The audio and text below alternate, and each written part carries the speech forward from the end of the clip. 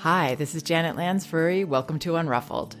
Today I'm going to be doing something a little bit different.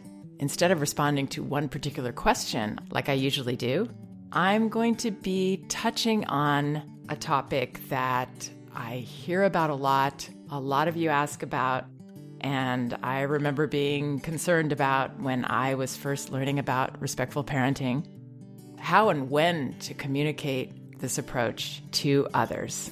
Navigating mainstream parenting norms, specifically with friends, with our relatives, with random well-meaning people, and with the people that we might be hiring to care for our children. How can we advocate for our child while also not stepping on toes or offending others? I don't have all the answers on this, but I'm going to explore what I do know, what I have learned through experience and feedback from all the parents I've worked with over the years. Before I begin, so we've been working very hard at understanding how to be respectful, gentle parents to our children. And we notice right away that what we're doing isn't commonplace. And it can be tricky at first for a lot of us.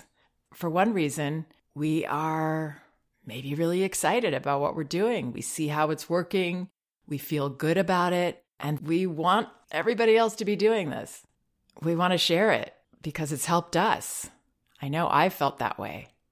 And then also we might be worried that there are going to be negative effects for our child when other people are responding to them or treating them in ways that we are avoiding. The way they're handled physically, the way that they're talked to, or the way their emotions might be getting lovingly shut down. Those things can bother us when we're working so hard to nurture emotional health and natural motor development and give our child a strong sense of security and self-worth. It can be most comforting to know that we, as primary caregivers, parents of our children, have by far the most influence. And if we think about it, the work we're doing is actually meant as preparation for them to engage in relationships with all kinds of people that have different ways. It's not to keep them in this perfect bubble. So as crucial as every moment can feel sometimes with the young children for us as parents and the way that we're caring for them, it's actually not. They are quite adaptable and resilient. So a lot of the parents that reach out to me with questions around what to do with people behaving certain ways towards their children, I first try to help them see that this isn't the crisis that it might feel like. It's not such an urgent issue. My mentor, Magda Gerber, used to even say, let the grandparents do what they want. It's okay. Obviously, she meant within reason. If something was abusive, that would be different. But generally, we can trust that these other influences are not going to have a negative effect. What I try to do is help parents exhale and know that just as we are not going to be perfect as parents, we can't expect other people to have perfect interactions with their children, whatever that even means. It's okay. It really is. And the way that we respond and the way that we do handle these situations, that will depend on what that behavior is, how important it is. For example, if it's someone being very physical with my child, that would be a situation where I would intervene more. It will depend on my relationship with that person, how comfortable that person would be with feedback.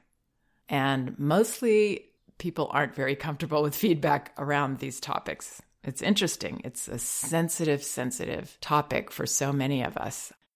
I remember when I was first taking RIE parent-infant classes, my child was 3.5 months. And as much as I loved what I was learning, it would hurt my feelings that the teacher would be offering advice that was counter to what I'd been doing.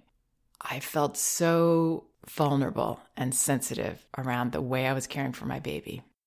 And this can be especially true with the grandparents because they have raised children already. And anything that we might offer that's different can feel like a judgment on what they did.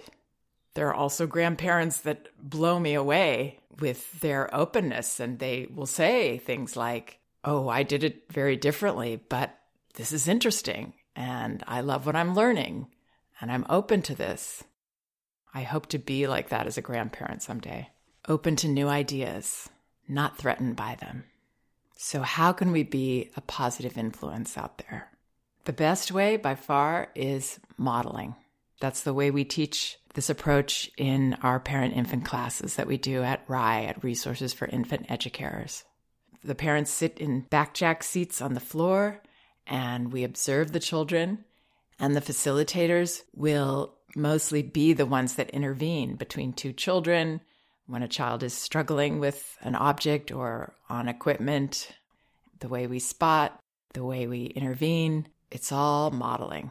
If we model this approach when we're out at playgrounds and with friends and with family, people will notice. Several times people would come up to me and notice the way I spoke to my children, the relationship that we had, even when they were tiny toddlers, the way I included them, treated them as a person, wanted to hear their feelings and their point of view, understood their behavior as a reflection of their comfort level. People notice those things. They don't know necessarily what they're seeing there, but they see something different, and people will be drawn to it. And they'll ask you, "Why are you doing it this way?" That's obviously the easiest, most wonderful opportunity to share about it. And then I would always share from the point of view of somebody that's doing something very, very different and doesn't expect people to do it this way. That is the truth, and it's humble, it's non-threatening when you say, "I know, this is different. I've even called it weird. It's really helping me. I love the way it feels. But yeah, this is not the norm. This is not what everyone's doing." So I would communicate that to my parents and my in-laws. And then if it was the right time, especially if it was someone that was going to be caring for my child or someone that I was paying to care for my child, I would say, "I would love you to be open to some of this journey with me. I know a lot of it is counterintuitive and it won't feel natural at first. There are people who have very, very healthy instincts and this does come naturally to them, but it's not that common." So modeling and openly admitting that what we're doing is different and that we don't expect other people to do this, those are both non-threatening door openers to communicate this approach. The other general bit of advice, and this is a way of modeling and also advocating for a child, is to interpret in those moments. Basically, to sportscast what's going on. For example, someone comes up to my child, maybe this is a relative, "Oh, I want a hug," and reaching for my child. And I happen to be there, so I don't have to run across the room, which is going to be hard for that person to receive without judgment. I might come slowly over, or if I'm already there, I would just put my hand in between them for a second and say to my child, "It sounds like Aunt Susan would love to give you a hug. Are you okay with that?" I'm just helping that person to pause so that I can include this younger person in the interaction. In that moment, I'm modeling for that older person respecting a child. I'm demonstrating that I see a person there with a point of view that's valid, that I want to include. I'm not being rude. I'm not putting anyone on the spot. This isn't being overly protective hovering. It's just seeing something that might override my child's boundaries and giving them the opportunity to express themselves. And then I wouldn't expect my child to necessarily say something, but there would be an expression on their face that would communicate to me if they were comfortable. And I would hope that this other person could take that in. And if not, or even if they did, I would also interpret, "You don't look too comfortable. I think you're saying no for right now." And then I would turn to the other person, "Is that okay with you?" Looks like she's saying no. I wouldn't feel embarrassed that my child is uncomfortable with this. I think it's normal for a child to be uncomfortable with someone excitedly coming over to touch them. I actually want my child to be discerning in that way. So yes, it can be a little uncomfortable if that adult doesn't see what I'm modeling and doesn't take this in, and they don't care what the child feels, or maybe they don't see them as able to have an opinion yet and they keep going with what they want to do. That part could feel a little confrontational when our hand is there and we're not going to let that happen. But that's where I would have a boundary and allow people to have whatever feelings they have around that. Just as we need to set boundaries with children and not be afraid of their feelings, we have to do this with adults as well. And it's not easy for people like me that are more on the people-pleasing side generally. But this is the inspiration our children can give us to have boundaries, to stand tall, be unafraid that we're going to disappoint people when we're doing reasonable things. Children help us shift those priorities if they need shifting. It's one of the gifts they give us. Another wonderful way of communicating this approach for someone that is open, and this might be someone that we are more invested in communicating with, like a partner who's not fully on board, a relative, or a professional caregiver that is going to be with our child quite a bit, caring for them. Sharing our experiences, sharing our journey. I do this a lot in my classes as well, because I know as a sensitive parent myself that it's less threatening to hear something when someone says, I never thought this way before until I started learning about this. For me, one of the things was I was entertaining my daughter nonstop as an infant. Constant noise and music and in her face. And I didn't realize till I took her to a RIE class and my teacher said, lie her down here and observe. That my daughter had her own thoughts. She had all of these things going on internally. She didn't need me to be basically stuffing her with stimulation. She needed time to look around and be and look at the things she wanted to look at, have her own thoughts. That was one of my initial aha moments for this approach. So when we share things like, I thought my child needed me to open these little plastic jars in their play area and show them how to do it. But then I realized I could wait and allow, and maybe my child didn't do it in that one experience. Maybe they put it down and, quote, gave up, that it was okay to give up. And then a couple days later, after working with this for a while, they finally achieved it themselves. They did it. They opened it. And I would have robbed my child of that experience had I just opened the jar. Another big part of my journey was understanding that setting boundaries and allowing my child to be upset about them, if she needed to be, was more loving than just letting them go and saying, okay, I don't care. I had to reframe love.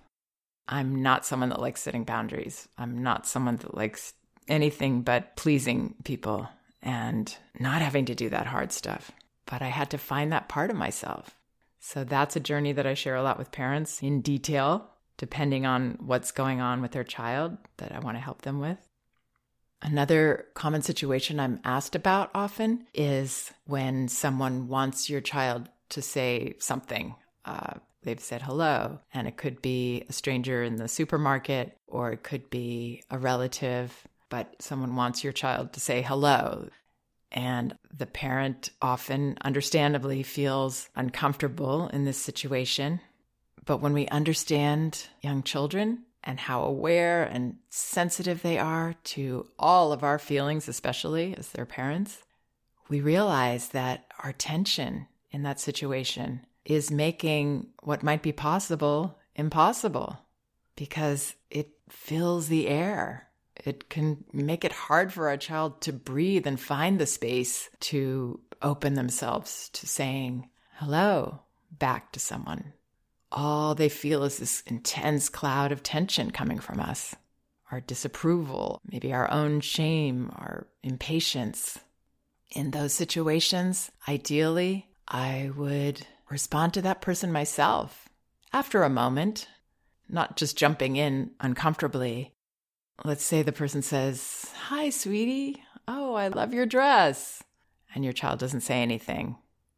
I would breathe, wait a moment, and then turn to the person and say, "Well, thank you very much. It is a nice dress, isn't it?" leaving that space open for my child, that emotional space, that will help them get to that place of responding on their own. But once we start judging and feeling nervous ourselves, it's so much harder for our child to do what we want them to do. We've got to let it go to win it. Tough challenges for us. Now, let's say it's a person that is telling our child, don't cry, don't be upset, or you're okay, you're fine. I would let that go and know that my child is going to feel my openness to their feelings and my comfort with them having their feelings.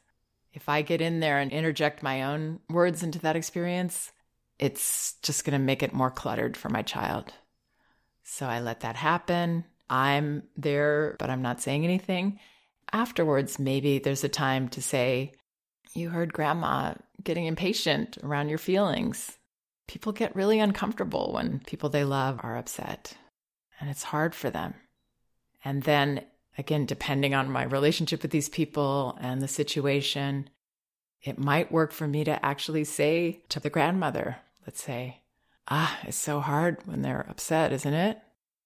What we're doing is we're acknowledging that person's feelings. Sometimes there's a place for that. Teaching our child something and also validating the person and maybe helping them to see why they're reacting the way they are. So instead of feeling overwhelmed and unhappy about these experiences, I would see them all as opportunities for us to stretch in our empathy, humility, and being that peaceful model ourselves. I hope some of this helps. Please check out some of the other podcasts on my website, janetlansbury.com. They're all indexed by subject and category, so you should be able to find whatever topic you might be interested in. And both of my books are available on audio, Elevating Childcare and No Bad Kids, Toddler Discipline Without Shame. You can get them for free from Audible by following the link in the liner notes of this podcast. Or you can go to the books section of my website. You can also get them in paperback at Amazon and in ebook at Amazon, Barnes & Noble, and Apple.com. Thank you for listening. We can do this.